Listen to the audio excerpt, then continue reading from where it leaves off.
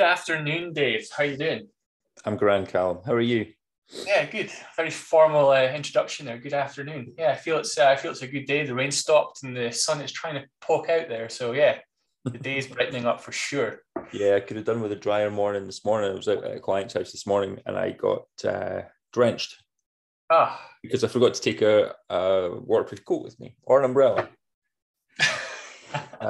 because I looked at the forecast and it was fine. But we're in Scotland, so I should have known better. I hope the client was polite enough to lend you an umbrella or some waterproofs. He gave me a cap. Yeah, There's okay. a bit of a size difference between us, so like no jacket could have been borrowed, and I don't think he had a brolly handy. So I learned a lesson the hard way.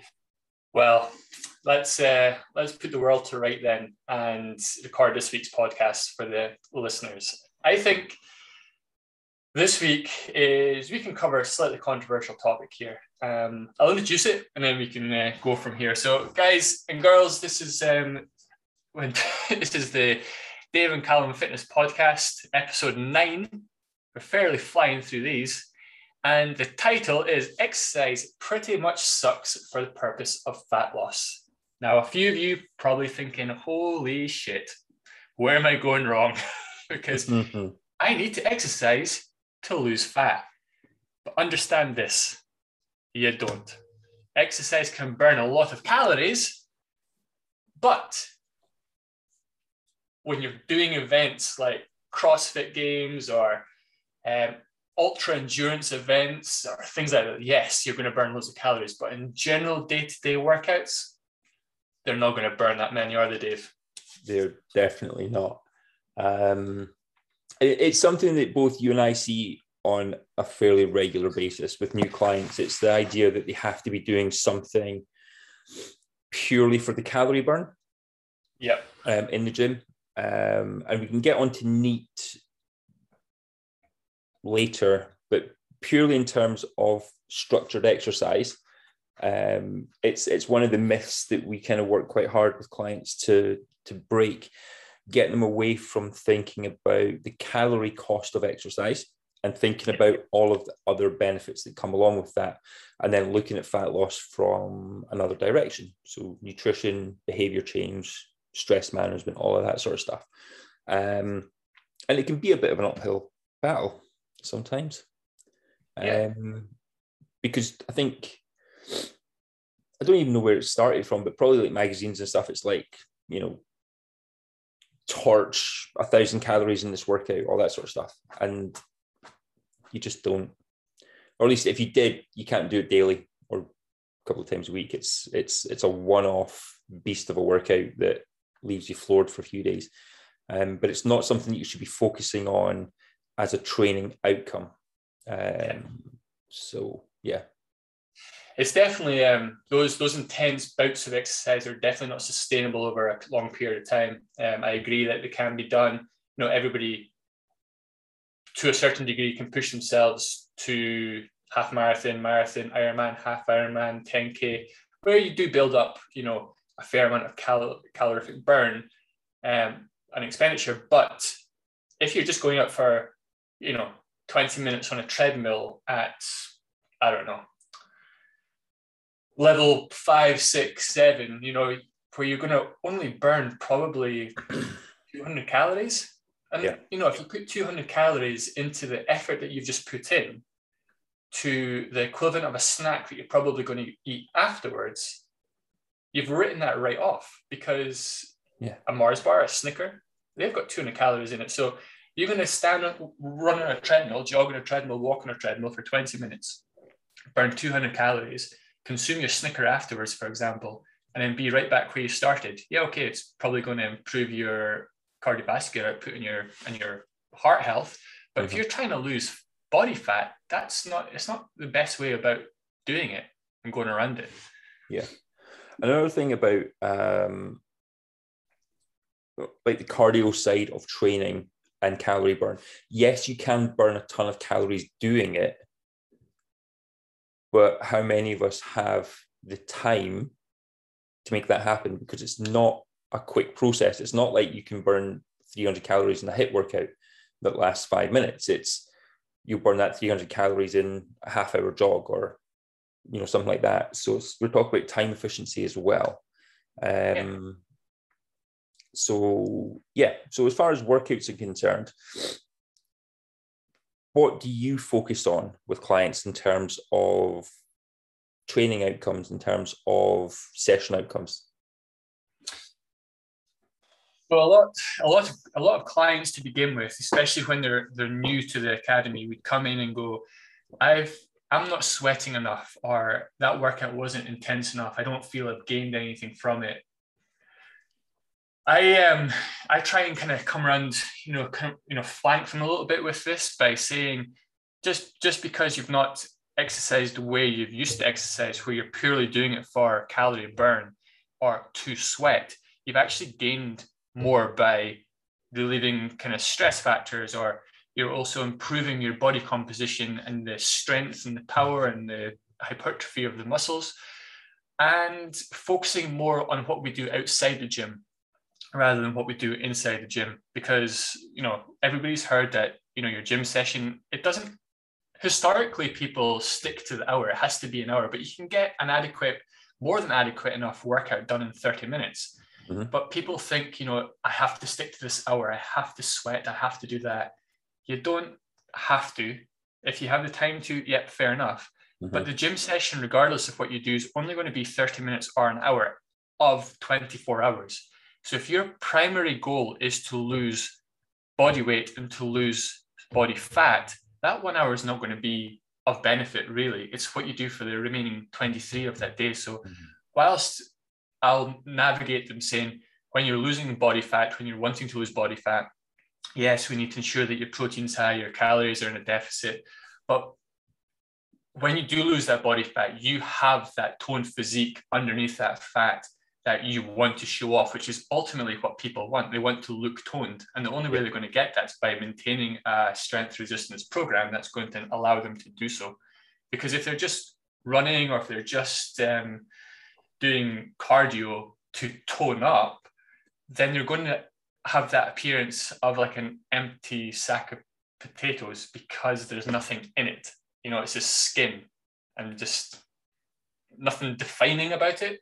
So complementing their workout with strength and resistance training is definitely going to help, if that answers the question that you asked. I don't know, I kind of went off a tangent there. But I definitely do try and say to them, regardless, this session alone will not do what you're wanting it to do, but over a period of time, all these sessions together will add up and give you the ultimate result that you're wanting. Yeah. So I guess what I was looking for was, are you looking to build muscle? Are you looking to build strength? But you kind of answered that in a roundabout way, in that the outcome, long-term training outcome, is to build a toned, which I hate the word toned, but a toned physique that has the shape that you want it to. And it's not the training that reveals that, it's what builds that shape. Mm-hmm. But we have to look at nutrition, stress, sleep, hydration, all that sort of stuff, in order to show it off, which is what people are actually asking for when they say they want fat loss. Yeah. I mean, I've got this quote kind of paraphrased on my screen here. And it basically goes along the line of, it's fat loss. It's kind of the inspiration of where we got this title from. But the best thing a coach could do, or a PT could do, for a client who's wanting to lose kind of that stubborn body fat, is to put them on a treadmill for an hour at a pace that's going to help benefit their heart function and strengthen their heart, whilst beating into their head the benefit of energy restriction and adherence, because that's ultimately what works for fat loss. Yeah. I think the treadmill itself doesn't. Sorry? The treadmill itself doesn't. No. But it's the nutrition. People need to grasp the fact that it's the nutrition that is going to be the ultimate reward for this. Yes.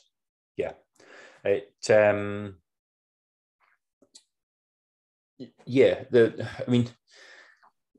Training I always say to clients, there's no such thing as a fat loss workout.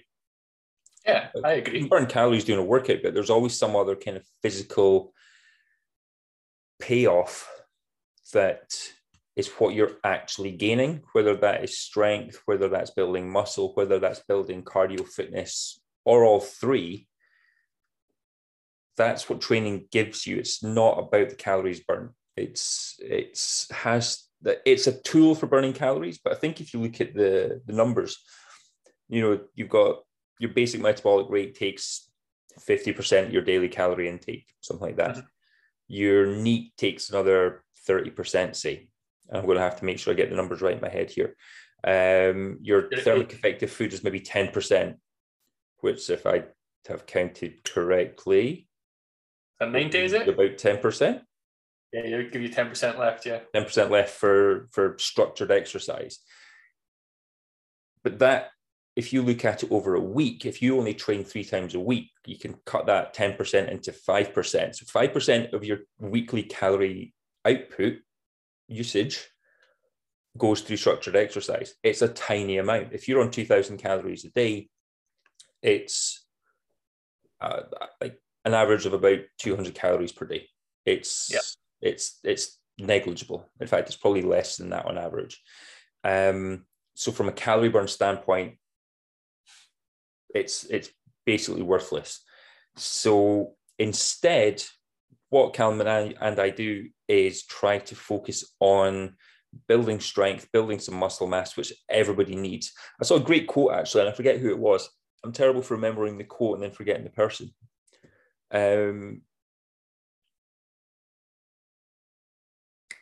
Spencer Nadolski, do you follow him on Instagram? Yeah. He had a quote up, something along the lines of, most people don't have too much body fat, they have too little muscle. Yeah. So I mean, even if you maintained the amount of body fat you have, but increased your muscle mass by 5%, you've just changed your body fat percentage, and I can guarantee you've changed your physique. Yeah. So focusing on building strength, building muscle mass, improving cardio fitness should be the aim of your training sessions. And for fat loss, we're going to talk about NEAT, we're going to talk about stress, we're going to talk about calories. So yeah, I think, as well, it's about behavioral change too. Yeah. Because, whilst NEAT, whilst stress, whilst sleep all has a direct and positive impact on the overall number of calories and other benefits it has, your behavior over the course of the day around certain elements of your lifestyle will have a far bigger picture to play as well. If you're stressed, you're going to probably resort to food, right? Most people seem to, chocolates, etc. But say if you're just to kind of eliminate all that completely, and you woke up and you had a completely stress-free sleep, you had a great sleep, everything's optimal, everything's absolutely perfect. You're the perfect person who you could be for this day, right? Mm-hmm. So your automatic go-to is, I don't know, say everybody's eating a bowl of porridge. The bowl of porridge is going to be fine. That's all good. Mm-hmm. One person may put on a handful of raisins. Mm-hmm. One person may put on the equivalent handful of raspberries. Mm-hmm. Both are just doing their behavior. Both are just doing what they do best. But the person who's put on the more raisins, or the same amount of raisins, has consumed more calories than the person who has put on a handful of raspberries. Mm-hmm. So it's even understanding what you're putting onto your food and into your food has a direct impact as well. Yeah. I think a lot of times it comes down to sort of portion control and kind of building a more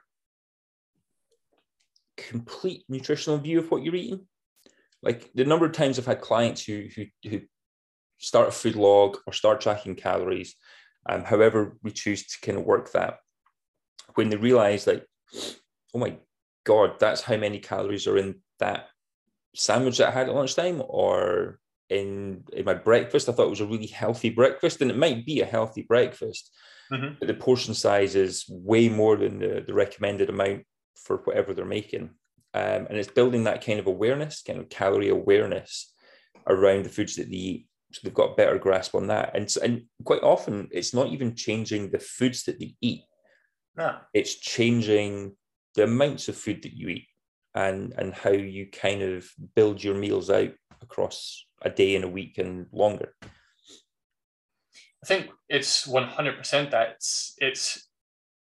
there's so much emphasis on kind of tracking calories and ensuring that we're, in a calorie deficit and whatnot.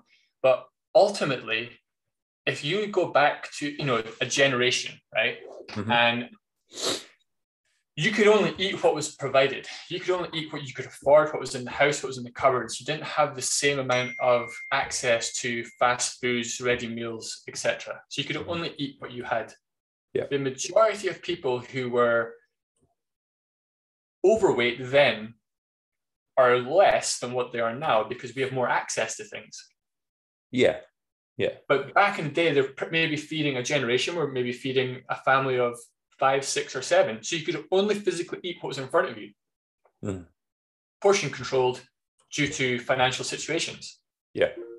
Right. And food availability, I guess, as well. And food availability, yeah, totally. Whereas now you can quite easily, eat out every single meal of the day, snack at all opportunities, and not really be financially crippled by it. No.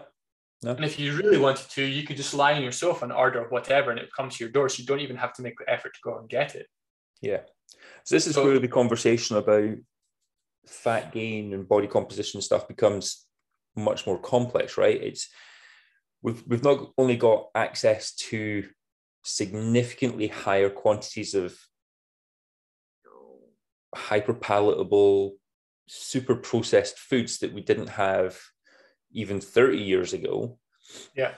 We can get them delivered. We're more sedentary. We're more, the ease of access is so much higher that we have to be a bit more aware of what we're eating and how much we're eating of it.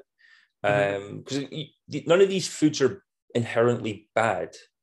No. Which is an important point to put across to people. It's like, there are no banned foods, but we just have to build a better awareness of how we integrate them into a more balanced approach. Yeah, absolutely. Because I like cinnamon buns, I like marshmallows, I like, whatever. I like to eat out. I'm not going to deprive myself of that, but I am going to be a little bit smarter about how I do it in terms of what the overall picture looks like. And that can be a big learning curve for a lot of people. Yeah. Rather than having your 4 marshmallows on top of your hot chocolate, you could have 2 marshmallows on top of your hot chocolate. You still get the benefits, still get the sweetness and the craving that you're after, but you're instantly cutting down your portion size, which is going to benefit you in the long run. Exactly. Okay, so thinking about the calories in, calories outside of things, in terms of nutrition, all that sort of stuff, what tips do you have for clients or for people listening that can help them with that? Like, we have covered this stuff in previous episodes, but I think it's always worth repeating this stuff to help people kind of get to grips with it and kind of via different kind of context and stuff.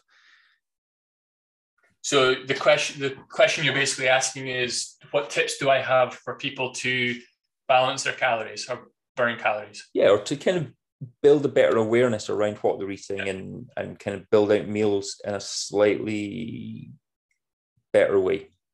Okay. I think to begin with, at the very, very beginning would be to purely write down, without downloading any apps or any complicated methods, just purely taking a bit of paper and a pen and writing down what you eat throughout the day. Not even interested in numbers, grams, or anything along those lines, just purely becoming aware of what you are eating. And then working more on the behavior side of things, highlighting within what you've eaten in that day, what's a meal and what's a snack.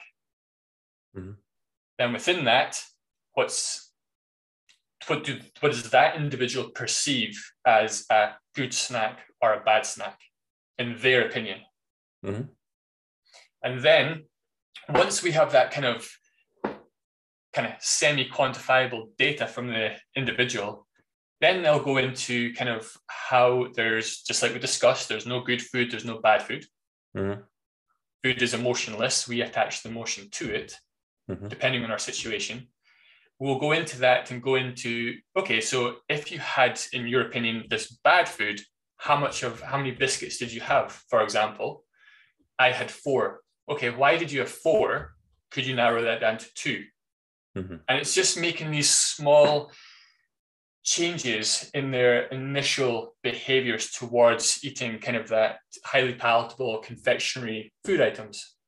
So that's from a behavioral change point that I'll look into with certain individuals who I feel who have also said to me that calorie tracking is so far from where they are right now, mm-hmm. based on any kind of issues with tracking in the past through to kind of health issues with that. If it's just somebody who's got no issues whatsoever, then yeah, fine. Let's go on to full tracking mode and let's just let's get straight into the nitty gritty and how many calories are you consuming before we even sit down and calculate, your surplus, your maintenance, your deficit, or anything along those lines. Just purely, let's just figure out and get a base. Yeah.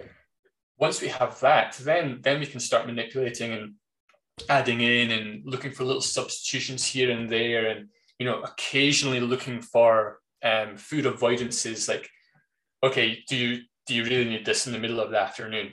Mm-hmm. Yes or no? Or could that be is that more of a boredom, or is that more of a hydration issue rather than a food issue? So it's not, I don't think it's necessarily, black or white. It's very much dependent on the individual. And I would always, no matter who they are, get them to look back. Everybody's got a smartphone. Get them to look back on the average number of steps that they've done over the previous week before they got in touch with me, before becoming a client, and the previous month, and instantly getting them to up it. It doesn't have to be a massive jump either, does it? Right? It's just a little step up. Not at all. I mean, if you inherently are doing roughly 1,000 steps a day, which to be fair is not unheard of, people will physically do that. I'm not going to say, okay, you've done 1,000. Let's get your 10,000 steps in, which again is an arbitrary number. Yep. But let's up it to 4,000. Do you think that's possible? And then they'll come back and say yes or no. And if it's no, then we try and factor that into their day with a morning commute, a lunchtime walk, and a slightly longer evening commute, even though it's just working from home. But as soon as they incorporate these behavioral changes within their day, they're going to notice a couple of things happen. And yeah, they're going to notice more movement. They're going to probably be a little bit tireder, so they're going to be able to sleep better in the evening, which is going to manage their stress levels because they're out in the afternoon and not spending as much time at the computer. They're detaching themselves from work and the 4 office of the walls. I mean, there's so many benefits to this. And it's just as simple as getting yourself out of the house and going for a walk. Mm-hmm. So behavioral change with food and daily activity is basically the fundamental of what I do when a new client comes into the academy. Yeah. My approach is very similar. Like, you've got to establish a baseline. You've got to establish where you are before you can start to make a change, because a change that you're trying to make without any kind of reference point might be too big or way beyond where you are right now. One of the other things that I have some clients look at is when they are snacking kind of mid-afternoon, mid-morning, if it's something that they habitually have with breakfast or on a commute or whatever, is if that is a habit, what are the cues that set that habit up? Is it that you walk past your favorite bakery on the way to work every morning and you can't help but go in and grab something? Is it that when the time hits 3 o'clock, you've built up this habit that at 3 o'clock you have to go and get a cup of tea and a cake? Like, what is the environment or the cue that is setting up the habit? And can we change it anyway? Can we change the direction of the route to work? Can we have an alternative snack at 3 o'clock? Things like that kind of, it's building more awareness around not only what they eat, but why they're eating it and when they're eating it. Yeah. And then looking for those small changes. Yeah, that's a great point. So if you're listening to this and you are looking to make some of these changes, first thing that either of us would have you do is keep track somehow, whether that's with a piece of paper and a pen, whether that is with a tracking app, whether that is a notes file on your folder. What are you eating? How much are you eating? How do you rate your hunger before and after? Like, are you actually hungry before you have this meal or snack? Or is it a habit? Build up a couple of weeks worth of data and then look back on it and look for where you can make tiny little changes to begin with. And honestly, the smaller the changes that you make, I think the better it's going to be. I think quite often people want to make these grand, massive changes. And that can work for some people sometimes, but more often than not, small changes stacked up over a long period of time is what's going to get you the win. But gather data, like however you feel most comfortable doing it, build a picture of where you are right now, and then compare that to where you want to be, and then look for tiny little changes that you can kind of start to bridge the gap with.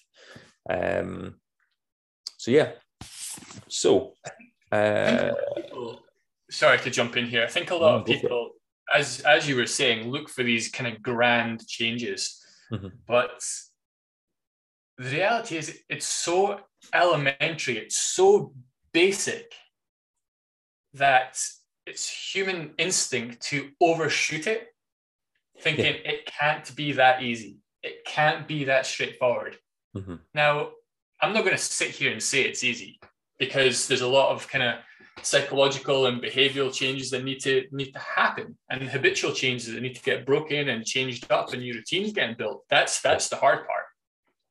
But in essence, actual fat loss on a fundamental level is extremely easy.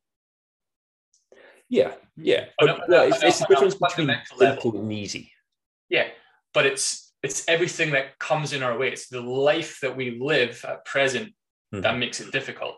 And that's what I'm saying. I'm not sitting here saying that it's an easy process, because it's not. Otherwise, there would be no need for online coaches, PTs, nutritionists, psychologists, etc. Yeah.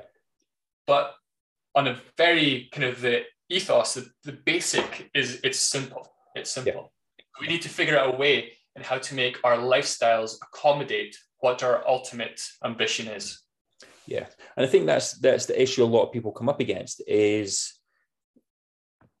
one of two things. Either they're not willing to change anything that they're currently doing in order to see change, or they want a short-term, balls to the wall fix that they can do for a short period of time and then quote unquote go back to normal. There is no going back to normal. You're creating a new normal, because if you go back to normal, you're going back to the way you were before, and you're going to get the same result as you had before. You have to build a new, that's not a new reality, that is a new reality. It's you have to build the new normal that is going to, first of all, get you the result that you want, and second of all, allow you to keep it and maintain the progress and build on that progress long term. But it's the difference between simple and easy. Like, the steps are simple. Eat less calories than you need. Make sure you get enough protein. Train for whatever physical capacity you're trying to develop. Move a little bit more.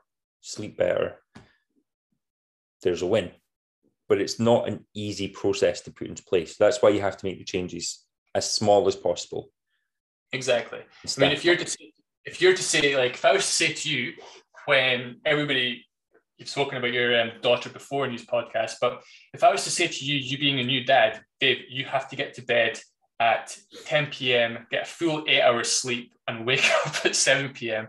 with 3 years ago when your daughter was born, you would have turned around to me and said, that is ridiculous. I can't believe you're trying to tell me this, because that doesn't work with the child, right? Yeah. And it still wouldn't work as the child gets older, because the chances of you getting a full 8 hours sleep are going to be minimal, right? Definitely. So, and that's an extremely unrealistic change to make within an individual who's a parent with a kid or 2 kids. Yeah. So what else can we do that's going to help complement their lifestyle, and it's going to minimize the amount of reliant on substances like caffeine to stay awake? And having the caffeine is fine, but if you're having the caffeine to stay awake, but also it's the gateway to having a muffin with it, what's more important? Is it the caffeine to stay awake, for example, so you can kind of enjoy your day and enjoy your work, or is it the muffin? Yeah. If it's the muffin, go for it. Like, have it. I don't care. But if you're having, every time you have a coffee and you're having a muffin, something needs to stop, and it's most likely that relationship with the muffin and the coffee. And it's not just for kind of new parents in this job, in this scenario. It's like, if you've got a really busy work life, like I've got clients who work ridiculous hours. If I'm then asking you to do A, B, C, and D on top of your already busy day, it's not going to happen. They're just going to come around and go, no, I can't possibly fit that in. And it's looking for these kind of small wins. And like you said previously, you often look at these little wins, these little steps, as being too simple, that they can't possibly have any potential benefit. That there has to be a bigger and more complicated answer. Because I think subconsciously we think if it's that simple, then we'd already be doing it. Yeah. But if you're not aware of it, like if you don't have not the simple awareness, if you don't have the basic awareness of how many calories you're eating, how many steps you're doing, how your workouts are built and how you're performing in a workout, if you don't have the basic understanding of where you are right now, then it's easy to overlook these simple steps, because you think you probably think you're already doing them. Yeah. So starting small, stacking up wins, and kind of building out a new approach effectively. Definitely. And I know you do this, and I do it as well, but it's for clients and for the listeners here, there needs to be an incentive. We like to do things for a sense of achievement, sense of accomplishment. So we need to kind of gamify the process somehow. Sure. So it could be, it could be as basic as this, purely because we're talking about weight, but if I lose half a kilo this week, I will ... right? If I get my 4,000 steps in, which is 3 times as many as I've got in the previous few days, every day this week, I will ... reward myself.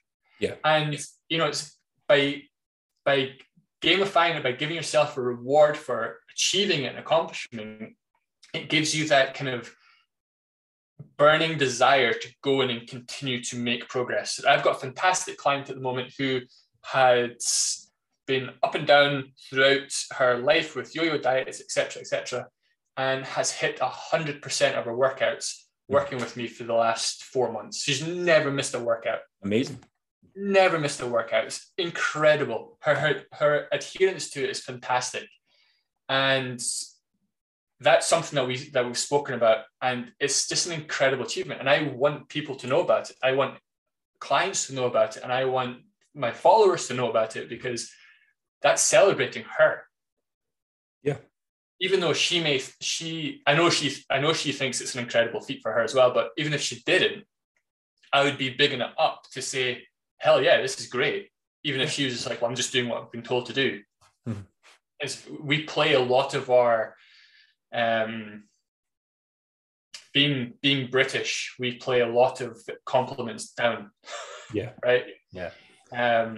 we don't take it too well. But I think by rewarding yourself, the point in this is to reward yourself throughout, regardless of what you're doing. And it doesn't have to be a big reward, right? It's not like you're going to reward yourself with a cookie necessarily. It could be just, just a Rolex. Giving yourself an hour to watch your favorite TV show, or it might be something bigger, like buying yourself new training shoes or something like that. But having something to help you acknowledge the progress that you've made is kind of what we're trying to say, right? It's you have to have something, and it might be something as simple as like the training app both of us use, gives clients kind of virtual high fives when they get PRs, no matter how small the PR is. And I've got clients who absolutely love that. Like they'll push themselves that little bit harder in a session just to get that little virtual high five. And in the real world, it means nothing, but it's an acknowledgement of their dedication and their progress. And that is a very simple, easy way to get that kind of little reward. Yeah, no, definitely.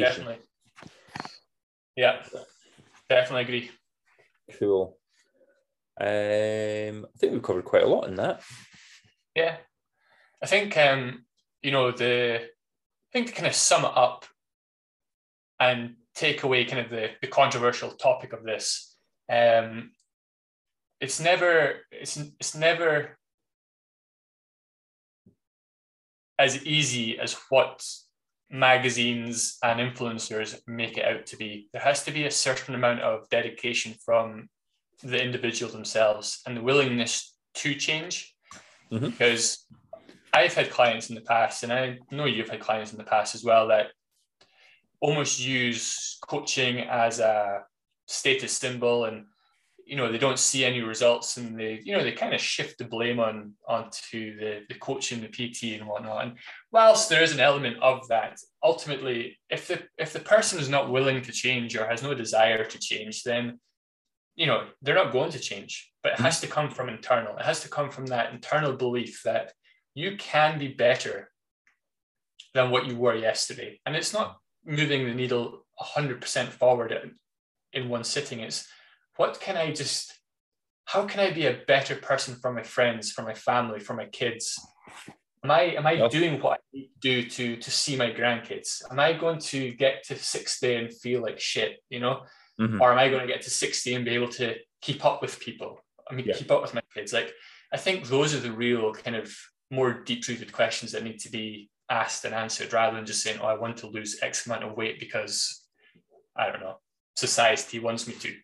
Yeah, I think that's where the driver of change has to be thought about by the client, in that it can't be because such and such magazine said that at my height I should weigh this amount of weight, or I need to fit into this piece of clothing because it's the current on-trend thing. Like, that's a very superficial goal. And, I think we both had clients who've got, I need to get in shape to go on holiday. It's like, okay, if you get in shape to go on holiday, are you going to enjoy the holiday better? Like, are you going to make better memories, or is that not going to really make any real difference? Yeah. It's kind of looking more long-term than that. And, short-term goals are important in terms of body comp and stuff, but there has to be a deeper meaning behind it. So again, that comes as part of the process as well. It's kind of having that kind of deeply rooted sense of why you're doing it. And you've said it before, it's the 4 whys, isn't it? It's what is your goal? Why do you want it? Okay, why is that important? Okay, why is that important? Okay, why is that important? And then you kind of narrow down to what the real reason behind the goal is. Yeah, definitely. Yeah. It's once you get that sorted and understand that, then everything else just becomes secondary to that. And you'll do what you need to do to achieve that based on your why. Exactly. Cool. Solid. I think we've covered it. We could have gone off on a tangent there. We could have spoken about anything. This was all just off the cuff. That could have easily have spiraled into all sorts of different directions. Hopefully, it just came into my head there. Hopefully, it wasn't off the cuff and a load of guff. Okay, so we're going to end the podcast there. I never was good at rapping. It's maybe not a career to fall back on. Nah. No, but you know, I did watch it by the week. It's all a learning process, right? Exactly. Cool. Right. But guys, that was an awesome podcast. Hope you got a lot of benefit from that, and I hope you hope we answered some questions and didn't lead you astray too much with our ramblings. Yeah, and if you do have any questions on any of that stuff, guys, just get in touch. We're more than happy to help. We can cover it in other podcasts. We can get back to you directly, all that sort of stuff. The links are in the show notes as always. I think we'll wrap it up there. I'm going to go get some lunch before I have a client call at 3. So nice. Going to do that. Well, enjoy, and I will catch up with you later on in the week. Yeah, absolutely. Have a good couple of days. Take it easy, guys. We'll be back next week.